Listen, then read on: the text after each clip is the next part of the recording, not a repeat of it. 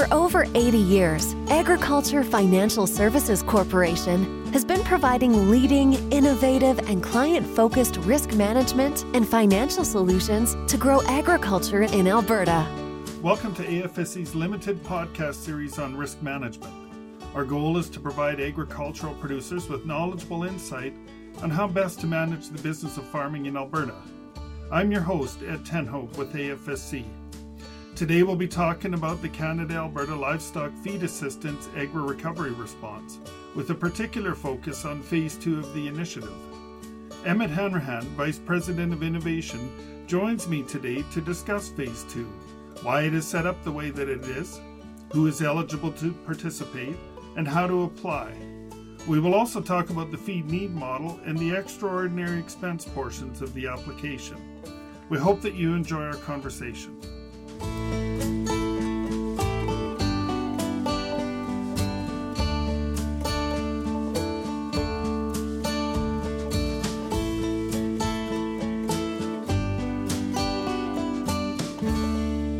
Today with Emmett Hanrahan, Vice President of Product Innovation at AFSC. Emmett, thanks for coming to talk to us for a few minutes, and we're excited to talk about the agri-recovery response.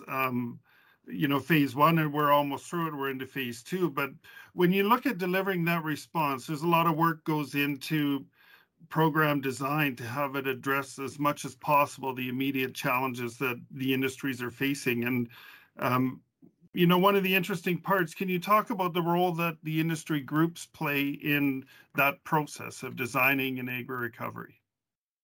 Yeah, thanks very much for asking me here today, Ed. But we did spend quite a bit of time working with commodity groups such as Alberta Beef and Alberta Bison, Alberta Lamb, and Alberta Bee producers. We always appreciate their insights and suggestions that they have along the way when we develop this type of programming. And I think, for their input, we got a better product, and not only a better product, but one that's easier for producers to use and participate in.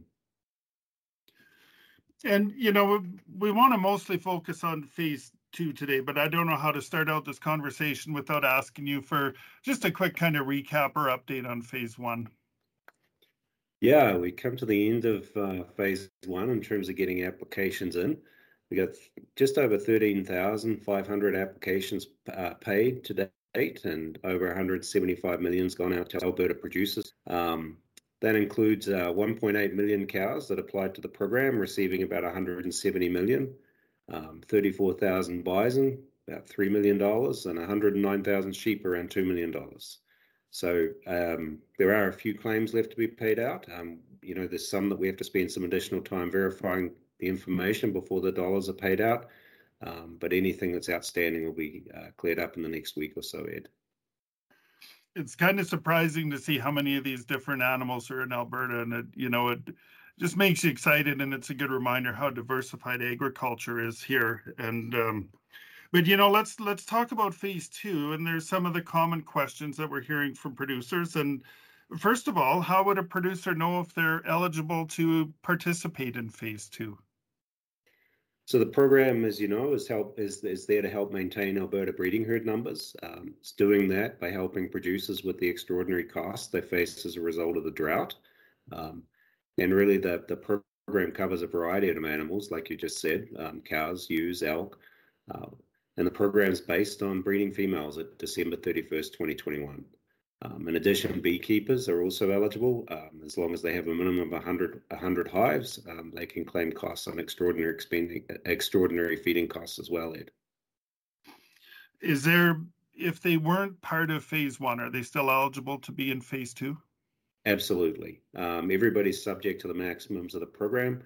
So, for example, if you're a cow producer, you won't get more than the maximum $200 a head, but if you hadn't applied for Phase 1, you're more than welcome to come in on Phase 2. So now that we know who's eligible, how do they go about applying to the program? What do they start to do? Tell us a little bit of that process. Sure. So the best way for anybody to apply to the program is through AFSC Connect. And I say the best way because it's faster for clients to get their money. And if they sign up for direct deposit, it's even faster. If a We had about 15% of applicants in phase one that didn't use Connect. And we'd really ask them to sort of take a look at it. Would really like you to consider it for phase two. And we suggest you reach out to your local office to get set up here. So come January 5th, you can get your application in straight away. Okay, Emmett, when we look at how they apply for the program, what about the paper applications? Are they going to be available, and will they be available right away in phase two? Great question, Ed. So for those that cannot use Connect, the paper application is available. It's going to be available at the same time that we make the online application, as we open the online application up. So January 5th is our target there. The challenge we have with programs such as AgriRecovery is that when people use paper applications, they tend to wait until just before the deadline to submit. And, when they do that, it then has to be keyed into the system. It takes up time, and it holds the payments up for everyone. So if you're not using Connect, please consider using it. And if you do decide that you've got to use the paper form, then please submit it, submit it early. And, I just summarize, the applications for both the online and the paper application. Our target date is January 5th.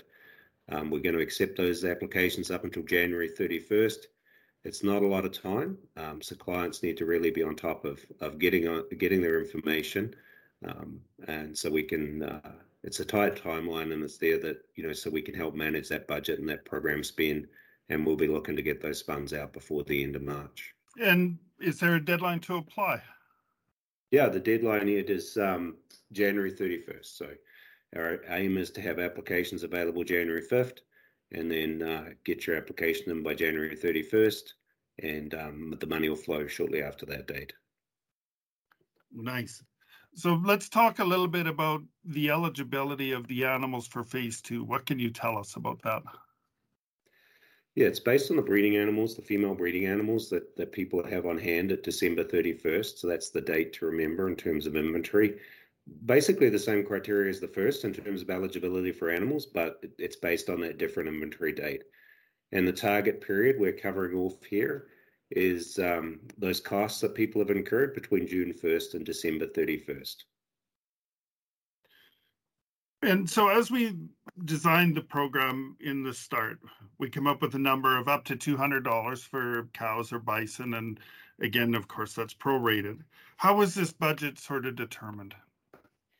Yeah, when AgriRecovery responses are put together, the first question that is generally asked is, well, what's the cost? What's the extraordinary cost here that the producer's faced with? The next question then is, how do the existing programs respond? And that's the suite of existing BRM programs that we have in place. And the difference between the two, that's considered the extraordinary expense. And in this case, it came out around $200 a head. So now we've seen huge numbers in phase one.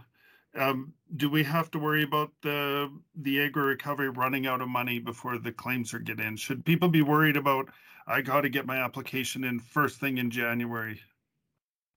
Yeah, it's a great question, and we have heard quite a few producers ask that question. It's unlikely that we're going to run out of money.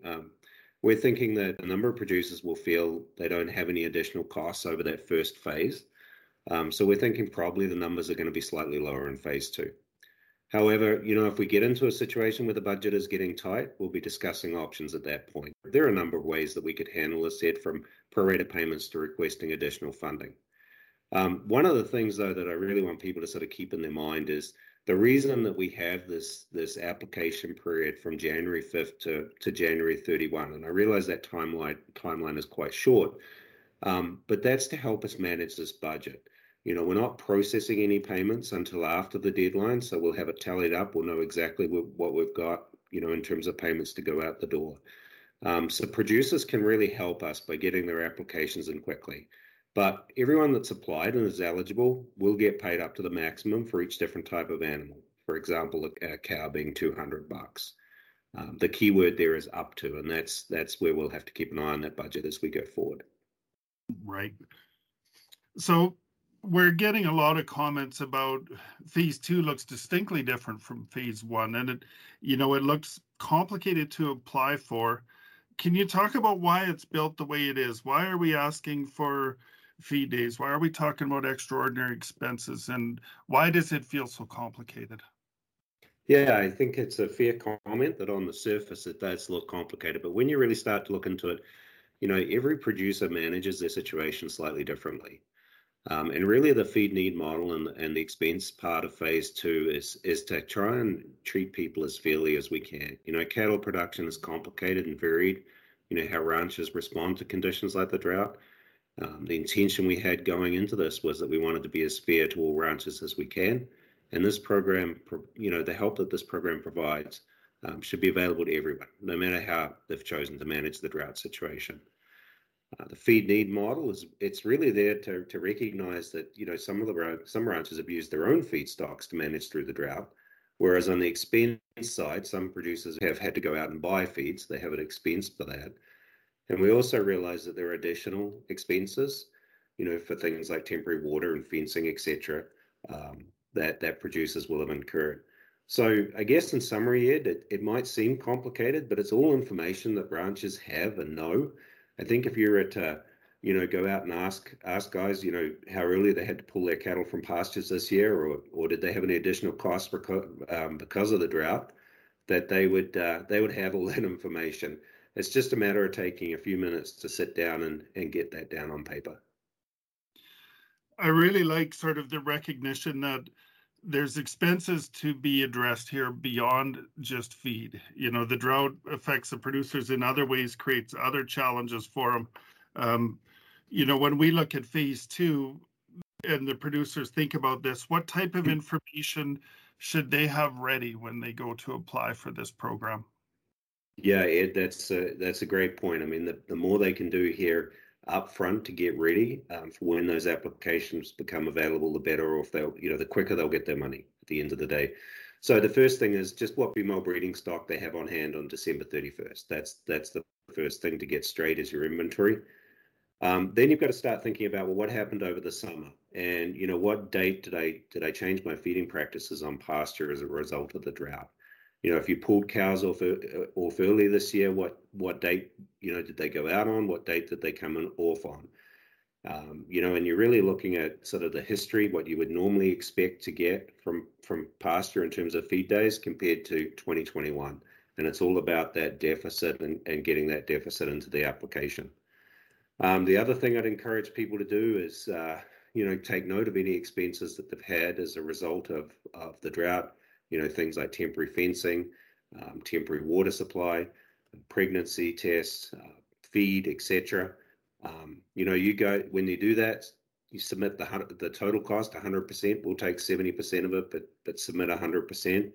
And the other thing to keep in mind that is, AFSC, we're not asking you to submit proof of these expenses at the time of the application, but we will be taking a look at some of the applications post-payment.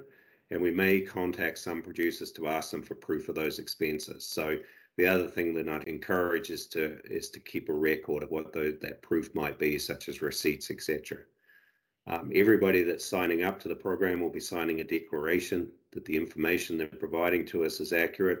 So please, when you collect the information, make sure you provide it as accurately as you can.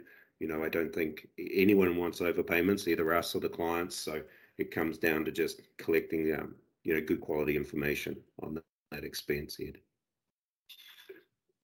That's good. That's good to understand. It's almost like the agri-stability model of applying. You send us your numbers, and then if need be, we'd start looking for receipts. And that was a common question. So thank you for addressing that. So let's talk about the feed need calculator. Emmett, why did we decide to use that calculation? Yeah, so when we were going through the assessment process for agri recovery, there was really a focus on the number of pasture days that were lost because of the drought and the heat. The heat was especially bad, as everyone knows. It was clear that producers were going to face feed shortages because of that lost pasture capacity across the province, and not only that, but the availability of feed was also very concerning throughout the summer. In terms of finding sources to buy it. So in consultation with the industry, it became evident that there was going to be multiple ways that producers were going to manage their herds through the drought. This includes using other crops or for feed or pasture, weaning calves early, dipping into inventory stockpiles, etc. For that reason, the feed need model was adapted to capture the various ways that those producers were going to manage through with their feed requirements during the drought.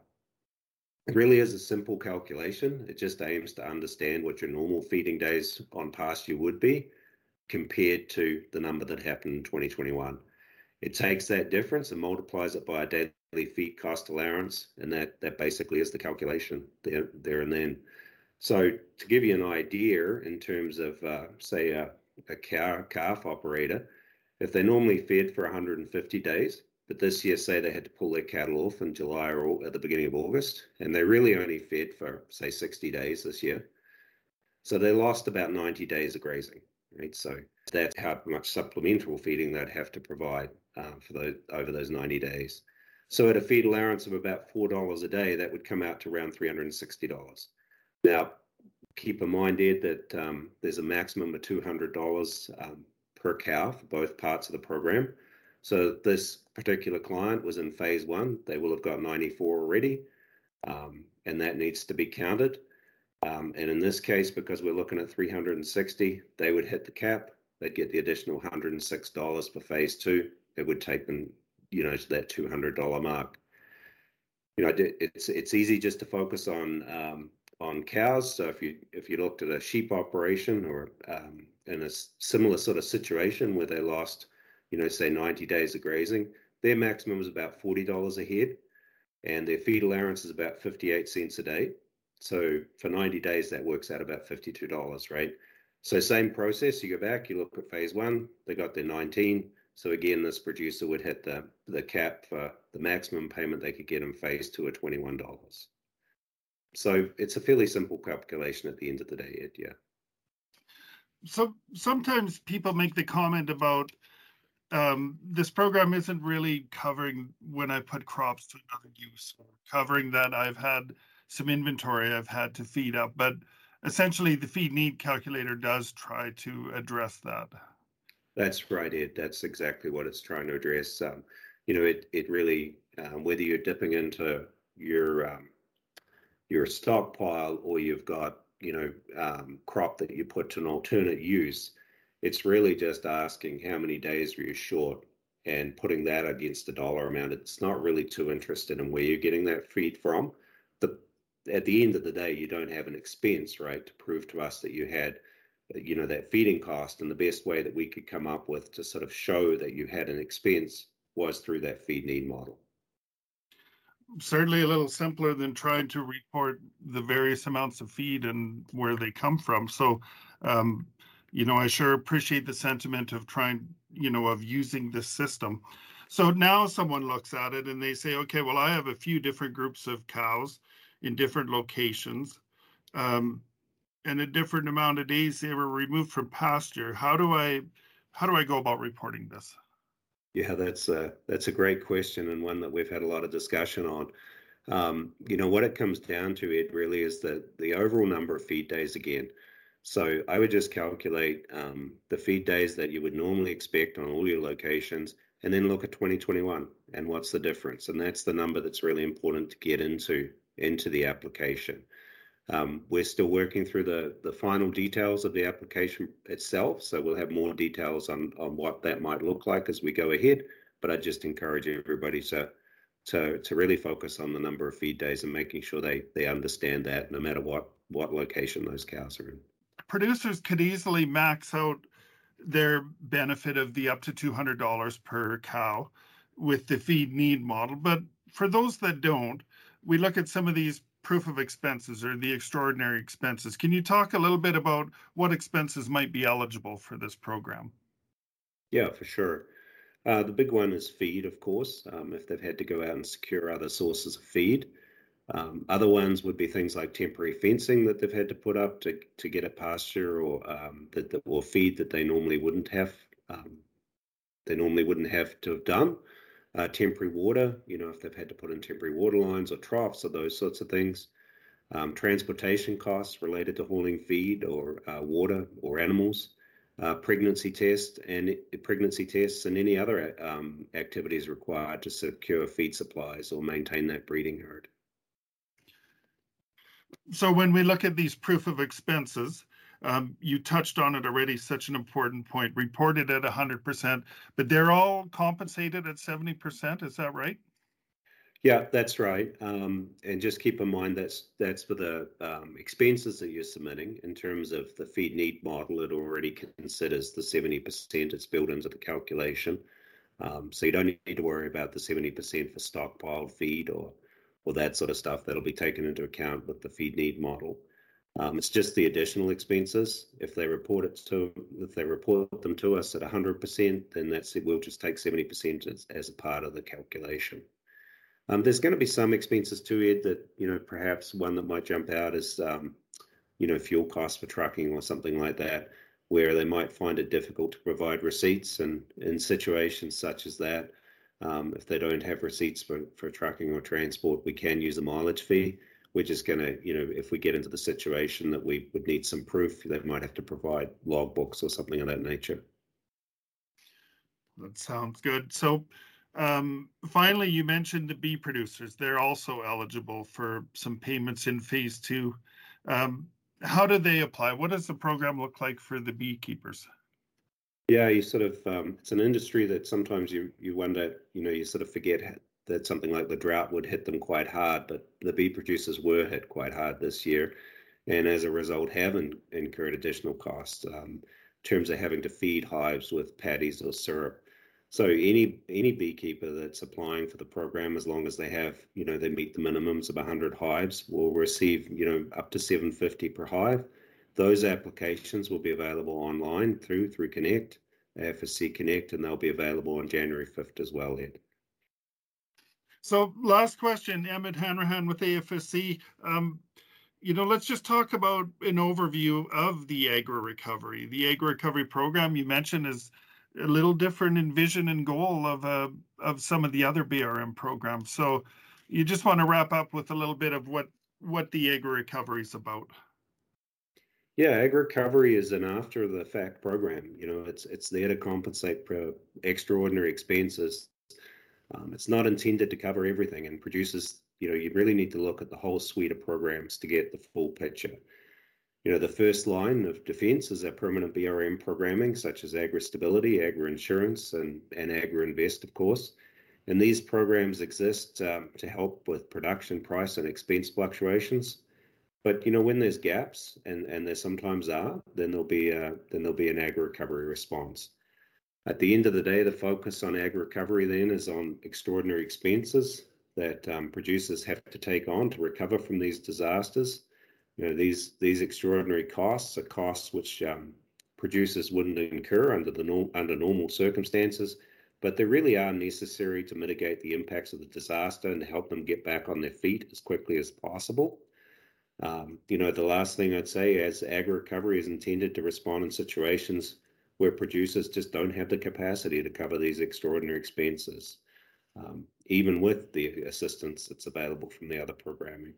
But, you really do have to look at all of the programs to get that full picture, Ed. Perfect. Emmett, thank you for your time today. Thank you for coming and talking to us about phase 2. No worries. Thanks, Ed. Thank you for joining us on our latest installation of AFSC's Risk Management podcast series. I want to thank Emmett Hanrahan from AFSC for taking the time to talk to us about phase 2 of the Livestock Feed Assistance Initiative. We hope that this information will help you as you prepare for applying for the program in early 2022. For more information on the agri-recovery, to find out more about setting up your online account with us, or to chat with us online, please visit afsc.ca. You can see the frequently asked questions in the program's terms and conditions on our website if you hover over income stabilization and select agri-recovery. Or you're always welcome to stop by any AFSC branch or give us a call at 1-877-899-2372 or email us at info@afsc.ca. We'll talk to you again soon. Thank you for your time.